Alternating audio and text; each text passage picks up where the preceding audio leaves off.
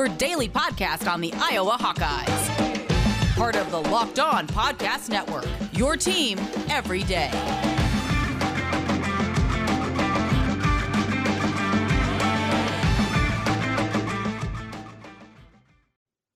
Welcome back, Hawkeye Nation, to a Thursday morning episode of the Locked On Hawkeyes podcast, your daily podcast covering your Iowa Hawkeyes on the Locked On Sports Network. As always, I am your host, Andrew Wade, excited to be back here for a Thursday morning episode. We are breaking down everything to do with Kent State, Iowa's next opponent on Saturday. Kent State at this point is 1-1, and they haven't had the best competition, I should say. They got destroyed by a Texas A&M squad that had a tough time against Colorado, and they kicked the crap out of VMI, an FCS school. So we're going to try to glean as much as we can here. A couple things to really note is that offensively, they do some really interesting things. They take a lot of pressure off their offensive line by some of their running attack and how they utilize their quarterback. Defensively, they lead the nation in certain big-time statistics while also being one of the worst-rated defenses in the entire nation. We're going to be breaking all that down, though, on the show today. And if you want to listen to another Locked On episode after this, there is simply no better place to get all the news on the Big Ten Conference than with Nate Dickinson and the Locked On Big Ten podcast. Follow the Locked On Big Ten podcast on the Odyssey app or wherever you get your podcast app. And if you are tuning in via podcast, please make sure to subscribe wherever you downloaded this podcast app. If you're on YouTube, I appreciate you as well. Please make sure to subscribe here as well. Also, this is a free podcast. Every Monday through Friday, YouTube, podcast platform, wherever you want to get it, we're always going to give it to you for free. So I appreciate you all tuning in and listening in. And last thing before we get into the episode, apologies if you are watching the YouTube, my eyes watering a little bit. I'm dealing with the cold, still some scratchy eyes. Super fun, but I'm trying not to make a big deal of it. So let's get into it. The Kent State Golden Flashes take on Iowa this week, and we expect this to be a cupcake game, right? Iowa takes down two top 25 Power 5 opponents. You expect a Kent State team to be a cupcake. Kent State's program is on the rise, though. They are getting better the last couple of years, posting winning records even, which is not your traditional Kent State Golden Flashes football team. They have several very talented players, and their rushing attack is one of the best in the nation. Now, when looking deeper at some of these numbers, the rushing attack, though, is really an allure to kind of protect their offensive line that is not as strong as you would initially expect. But all in all, it starts with Dustin Crum. This year, rated 59.2 in passing, has a 78.7 grade in running. He's attempted 43 passes and completed 24 of those passes. But let's not focus on this year because it's only been 2 games, one against Texas A&M and the other one against VMI. So again, we have to take all these stats with somewhat of a grain of salt because it's been such a discrepancy between these opponents. An FCS school, a decent FCS school, but an FCS school, and Texas A&M. Last year, Crum posted a 77.7 passing grade. The year before that, 90.9. For those 2 years, he threw for 32 touchdowns and 4 interceptions and nearly 4,000 yards. So when you're looking at these stats and you think, oh, Dustin Crum can't throw, that's not really the case. He has an arm. He has the ability to make some of these throws. It just hasn't been that case this season. And I don't expect it to get any better against an Iowa secondary. Yes, this secondary, Iowa's defense, I'll put them up against almost any offense in the entire country, save for maybe Alabama at this point. So getting a Kent State team that is not as adept at throwing the ball this year doesn't worry me too much. What does worry me is how much they like to run the ball and in how many different ways they like to run the ball. And so when you look at the rushing attack, one of the best in the nation, 29th rated rushing attack in the nation. They have 6 guys averaging over 6.6 yards per attempt. Again, starting with Dustin Crum. 19 attempts, 130 yards, 6.8 average. Kirk Ferentz had this to say about Dustin when he talked to the media 2 days ago. Certainly, the quarterback is an outstanding football player. A big part of what they do, he really kind of makes them go. Not the same as when we played Mississippi State a couple years ago. Not the same attack, but similar in that the quarterback was the catalyst of that football team all season long. Certainly, you can see it right now with this guy. Again, that is where this game starts and stops. They need to stop Dustin Crum. He is dangerous with the ball in his hands, and they like to, again, do a lot of RPOs, do a lot of sweeps, do things that are going to get people running and create confusion amongst the defensive line and the defense in general. On that running attack again, Xavier Williams, 21 attempts, 138 yards, 6.6 yards per attempt. Marquez Cooper, 20 attempts, 161 yards, 8.1 yards per attempt. This team is going to be tough. Xavier Williams has forced 7 missed tackles in 2 games. Marquez Cooper has 5.35 yards after contact per attempt. That's absurd. So it's important to note this team is going to be tough to bring down in the running game perspective. They forced 29 missed tackles in 2 games. And Iowa, as much as we want to appreciate what the defense is doing, they've been a weak tackling team this year. We talked about it on the show on Tuesday. Our linebackers have missed a lot of tackles. Now, some of that is shooting the gap and missing those arm tackles. And again, Breece Hall, a fantastic running back. It's going to be tough to stop a Breece Hall with arm tackles. But Iowa has not been one of the best. They've arguably been one of the bottom third tackling teams in the country in terms of efficiency and missed tackle rate. And now they're getting a team in Kent State who has forced 29 missed tackles, has a couple guys who could run some guys over, and they like to get to the edges wherever they can. This is going to be a tough test. From a defensive perspective, that defensive line is going to have to stay in their gaps, and we're going to allow the linebackers to try to see what is happening and make a play quickly. I trust the instincts of Seth Benson. I trust the instincts of Jack Campbell, but that is going to be a very tough challenge for them. They are strong running to the edges, but not as much on the interior. So Logan Lee and Noah Shannon, they have to do their jobs. But really, it comes down to John Wagner and Zach Van Valkenburg, because on the edges is where Kent State has gotten most of their production. Up the middle, they're below their team average in terms of rushing yards, while also having around the same amount of attempts as the edges. The right side, though, between the center and the tackle, that has been probably the toughest spot for them to get yards. They're going to try to wear down the defense and go up the middle, but for Noah Shannon, for Logan Lee, if Wyatt Black comes in, Lucas Van Ness, these are guys who are going to be able to handle that. I'm not worried about that. The biggest and most important spot on this defensive line right now, though, is Zach Van Valkenburg. Now, we know Zach is a phenomenal player, but what Kent State does is they have had the most success targeting the right end in running downs. That will make it very interesting as they go up against a Zach Van Valkenburg, who is our best defensive lineman on the team. That's what the rushing attack brings. Again, passing-wise, they don't scare me a ton. It just doesn't scare me a lot. They have 2 wide receivers who are their top 2 guys, Nakeem Johnson and Dante Cephas, targeted 22 of 47 times, just those 2 guys. Neither are actually grading out particularly well, but they've been the most productive wide receivers for Kent State to this point. Johnson primarily operates out of the slot. 45 of his 70 yards gained are after contact. And what I mean by that, 45 of 70 yards gained are after he catches the ball. So yards after catch. That means he's had 7 catches for 25 yards. They like to get him the ball close to the line of scrimmage. And this is something you're going to notice when I talk about some of the passing information. They like to get the ball out very quickly. They don't really get the ball out after the 10-yard line very often. So that'll be something that Iowa needs to be aware of, while also not allowing them to burn them deep. Again, Iowa secondary known for keeping things in front of them. Cephas, again, he's also a guy on the outside operating. 52 of his 76 yards came on 1 play.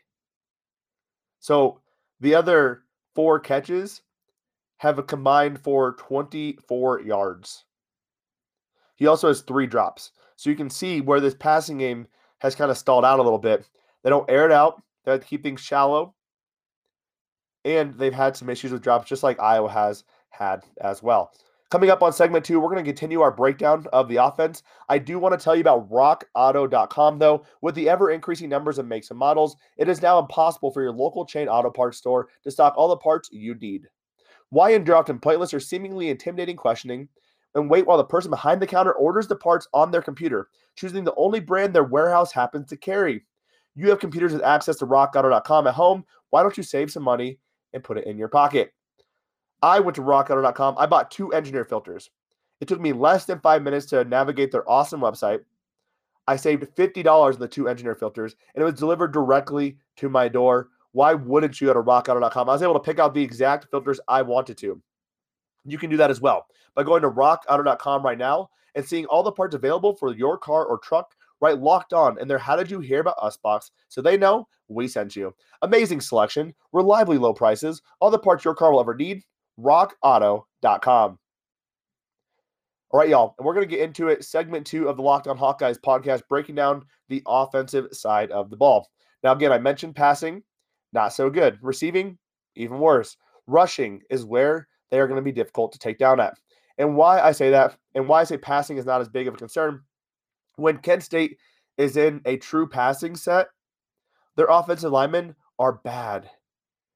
That's why they have to do a lot of, not deflection, but manipulation of how they're running plays, changing it up with what formations and sets they're coming out of, because their line needs a lot of protection. When you look at this, when you look at just on the surface, their offensive linemen traditionally have graded out very, very well this year. In the two games, they have had some of the highest graded offensive linemen in the country, save for Zach Whaley, who has posted a 44.2 pass blocking grade and has allowed 6 pressures at the right tackle spot.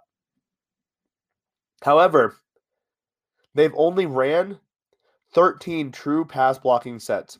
So what a true pass blocking set is, it's not a rollout, it's not play action, it's not screens, and it's not an RPO. And it's also any time where they've had more than a 3-man rush, so an actual standard rushing, defensive pass rush. Only 13 traditional pass blocking sets. And in those sets, they have 3 guys grading below 60, which means when they are set up and they are just passing the ball, defensive linemen have been able to tee off on this team. What slows them down is those play actions. It's the RPOs. It's the rollouts with the quarterback like Justin Crum, who's able to break containment and make plays with his legs, as we talked about with the rushing attack. They utilize deception to try to get this offense to work. This is an up-tempo offense, an offense that likes to move and groove very quickly. And again, they want to get the ball in Dustin Crum's hands. They like to use several different guys in the running game. We have seen Iowa go up against these teams before, and they've had success. Iowa has, I mean. Defensively, this shouldn't be a problem. Yes, this is going to be an interesting test for Iowa. It's going to be different than what they've seen so far. But given the fact that Iowa primarily plays a cover 2 defense, 2 guys over top, making sure no one goes deep, they have a very gap sound team, including their linebackers. They all know exactly where they're supposed to be, and they're very the integrity of their gaps is impressive and impeccable, probably the best in the nation. This doesn't concern me too much, but it could be an issue early in the game. Kent State could get a touchdown quickly before the defense realizes what the heck just happened. Now, the last thing I want to talk about, we talked about the passing. Again, this passing attack, not exactly the best. And we talked about the fact that they like to keep things close to the line of scrimmage.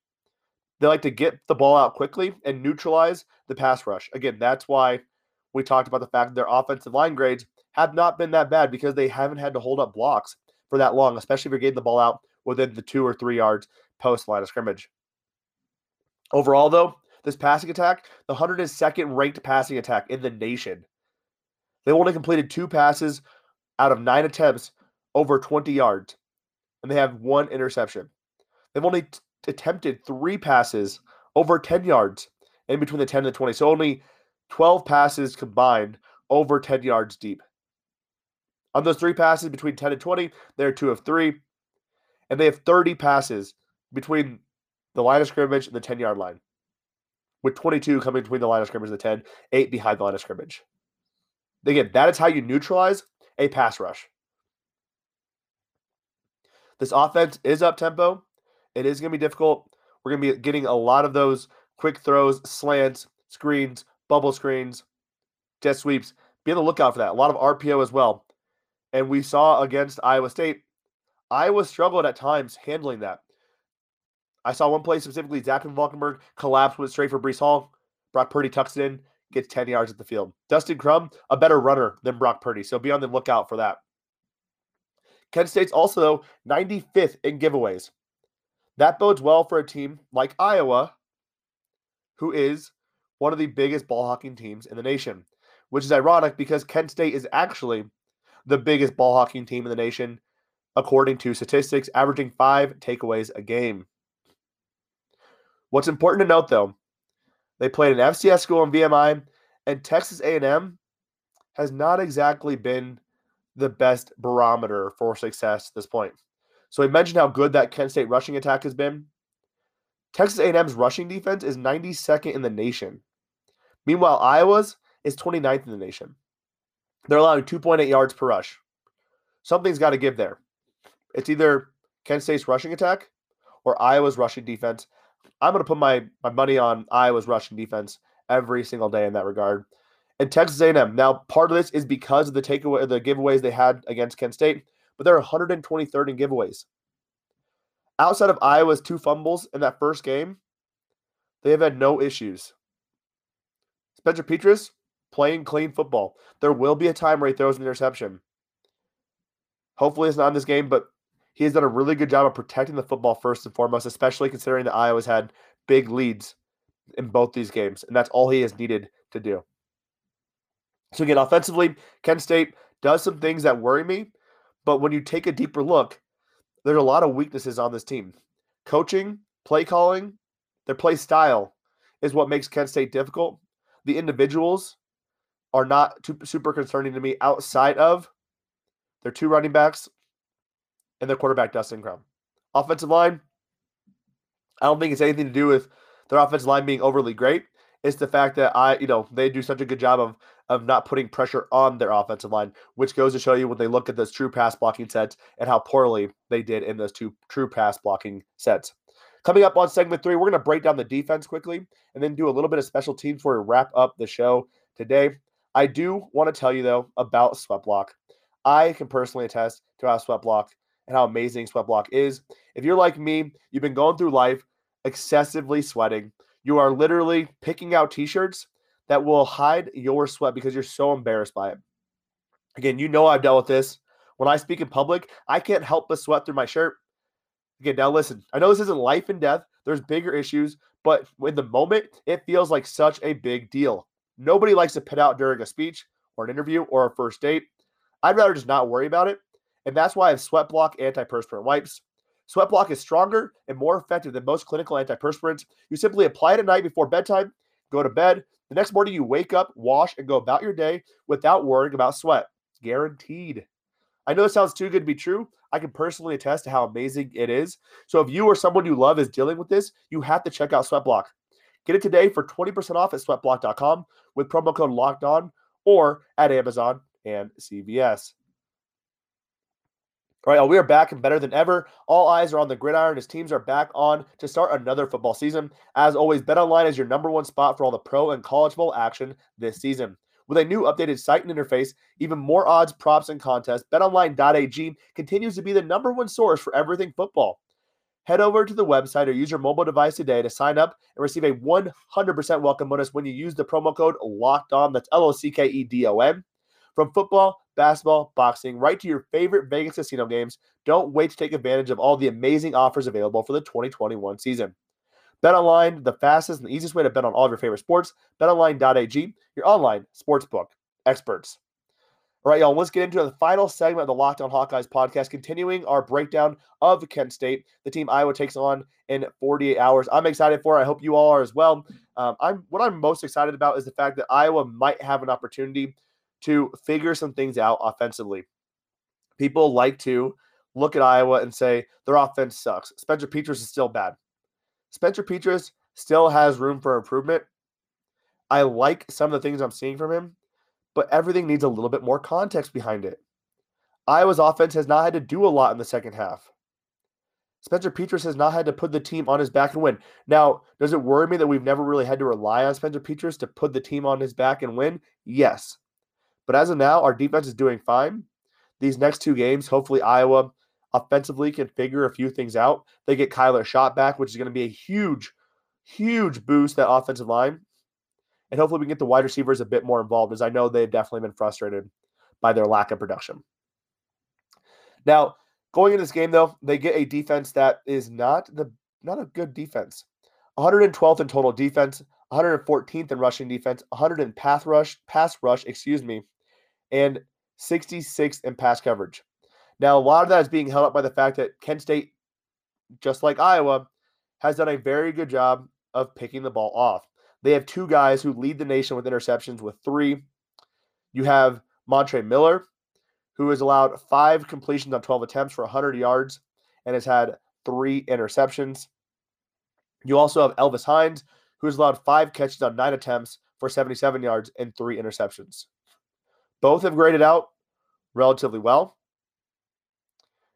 Montre Miller, not as good, graded out below 64. So when you talk about grading, 50 is average. You'd like to be probably in the 70 to above range.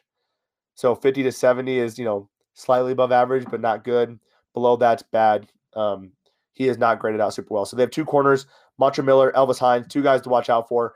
Ball hawking corners, but not exactly the best graded corners. And why that's important is one of the cool things about these advanced analytics and watching these corners is that just because the ball wasn't thrown their way doesn't mean they're not getting graded for that play. So, for example, if Miller is guarding Tyrone Tracy Jr., and Tyrone Tracy Jr. jukes him out of his socks and he's wide open, but Spencer Petras doesn't see him, he's not going to throw the ball to him. Tyrone's not going to get a catch. It's not going to go against Montre Miller's completion percentage, but advanced analytics is going to say that he lost that snap and it's going to affect his grade. So, yes, in pass coverage, at times they have been pretty solid, but there's a lot of weak points in that pass coverage. What is more interesting to me is their pass rush. Against Texas A&M, they forced 3 interceptions and had 2 sacks, led by C.J. West and Antoine Cook, 2 interior defensive linemen who both have 5 pressures each through 2 games. But overall, their pass rush grades are poor. So, again, advanced analytics are not everything, but you have to take some of that stuff and combine it with other narratives. And sorry, excuse me for my voice cracking there again. Dealing with a little bit of a cold.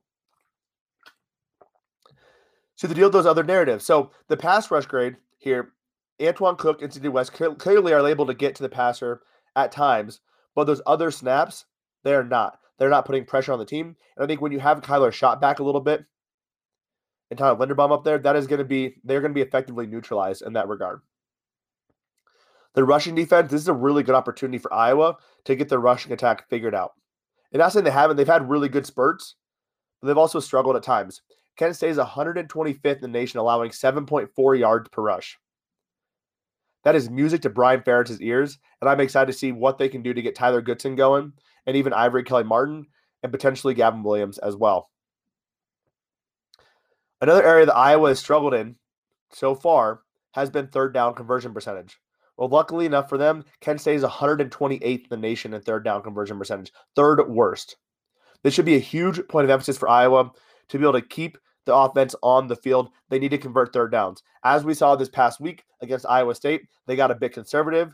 Spencer Petras wasn't throwing the ball away. They took several sacks, and that hurt them severely. They cannot have that same situation happen in a close game going forward. It's important to use these opportunities to figure out what they need to do to right the ship there. And again, Kent State is number 1 in the nation in takeaways. They have 5 per game. For comparison, Iowa is 7th with 3.5. I don't think that's going to be as big of a factor. Texas A&M has been a little bit careless. VMI and FCS school. Again, I think where Kent State's strengths are, according to statistics, Iowa will be able to handle that. Where Kent State's deficiencies are also where Iowa's deficiencies are. I'm going to take the Power 5 program deficiency over the Group of 5 program deficiency in Kent State, where I think Iowa's offense can win out against a struggling defense in Kent State. Yes, when you look at a couple stats, Kent State's defense is strong. When you look at 80% of them, though, Kent State's defense, not so good. You need to be careful around the corners, but I think there's going to be a lot of holes open in the middle with their tight ends. Kent State's linebackers, not the best in coverage. Targeting Sam Laporta, Luke Lachey, that is going to be huge. Opening that up before we can get to our wide receivers. Also expect some quick passes as well. Again, with this defense not being a strength, getting some things out quickly and allowing Iowa's playmakers to make some plays is going to be huge as well. The last thing I want to mention is special teams. Iowa has a clear advantage in special teams. Kent State's field goal kicker, 2 of 4 on field goals. He's missed 2 from 29 yards and closer. His long is 30. Punting-wise, Josh Smith putting up very pedestrian numbers. A 41.4 yard per punt average and a net average of 38. Again, nothing to write home about. So I look at this game on paper. Yes, there are things Kent State is going to be good at. There's things I like about Kent State.